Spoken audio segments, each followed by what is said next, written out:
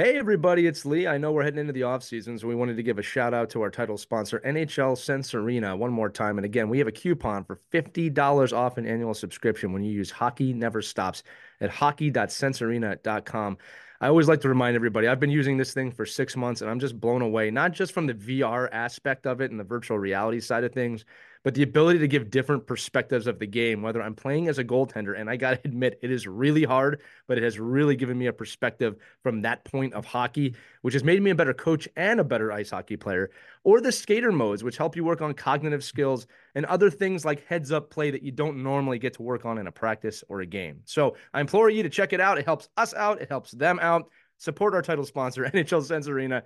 Get $50 off an annual subscription when you use Hockey Never Stops at hockey.sensearena.com. Again, that's Hockey Never Stops. That's the code at hockey.sensearena.com. Check it out. And without further ado, enjoy this episode of Our Kids Play Hockey.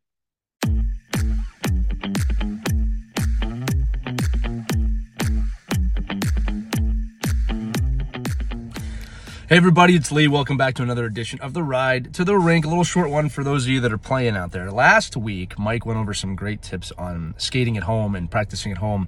So this week, I'm going to talk to you about how in less than 10 minutes a day, you can do some mental reps, some mental fitness reps to get yourself ready for games, for the season, for anything. You know, at this time of year, everyone's back in school. You have your hockey schedule. You have maybe other extracurriculars that you're doing. There's a lot of different things going on in your life outside of school and outside of hockey that are going to want you to get better at getting mentally focused all the time. And here's how you do it. It's just like anything.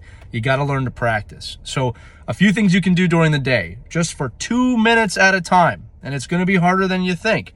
At 2 minutes at a time, you can practice your mental focus by doing something like focusing intently on an object. It could be your phone, it could be the back of your hand, it can be a flower, it can be a blade of grass, it can be your hockey stick. It can be whatever you want it to be. But focus on that item really intently for 2 minutes. Look for colors, look for shapes, look for textures, look for anything you've noticed about that you have never seen before, right? That's the first one. That's kind of a visual one. Another one you can do is an audible one. Close your eyes and listen for 2 minutes for the farthest away sound you can hear, and then flip it to the closest sound that you can hear. You can also do stuff tactile, like touching things. Feel something with your fingertips. Explore those sensations when you drag one hand down the other, or touch something with your fingertips and feel those textures. Perhaps the simplest one to do is just to focus on your breathing. Put your hand on your chest or on your belly, take a deep breath in, hold it, feel your chest and your stomach rise, and then let it out. If you do this for 2 minutes, you'll get very focused. Above all, you got to find what works for you. Your ability to practice this a couple minutes, a few times a day, will start to give you certain abilities to bring yourself back to the present moment. And the present moment is just what's happening right in front of you.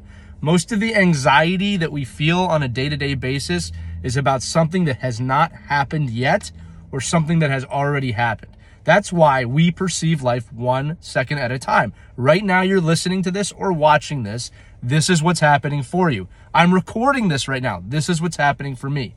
So your ability to learn how to bring yourself back to the present moment, again, whether it's on a bench in a really high octane game where you need to mentally get focused, the more you practice these skills, the easier it's going to be for you to come back to being present, to being focused, and to really making sure that the task at hand is primary in your mind. But it takes practice.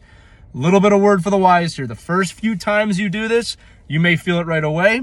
You might feel nothing the first 5 or 6 times you do it. But I can tell you, like most things, the more you practice, the more you take the time to do it, the more you really focus in on focusing, for lack of a better word, the more you'll be able to do it when the time comes for you to be able to do it.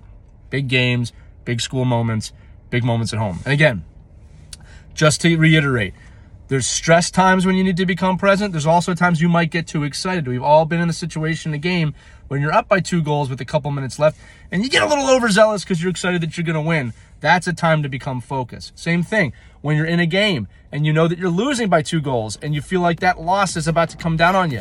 You got to get focused. So again, practice these. We've created a couple Ride to the Rink episodes where we give some guided meditation. You can look those up. But above all, stay focused, stay present, practice your mental fitness, find what works for you. You will have an edge up on all of the competition this season. See you next time on the Ride to the Rink.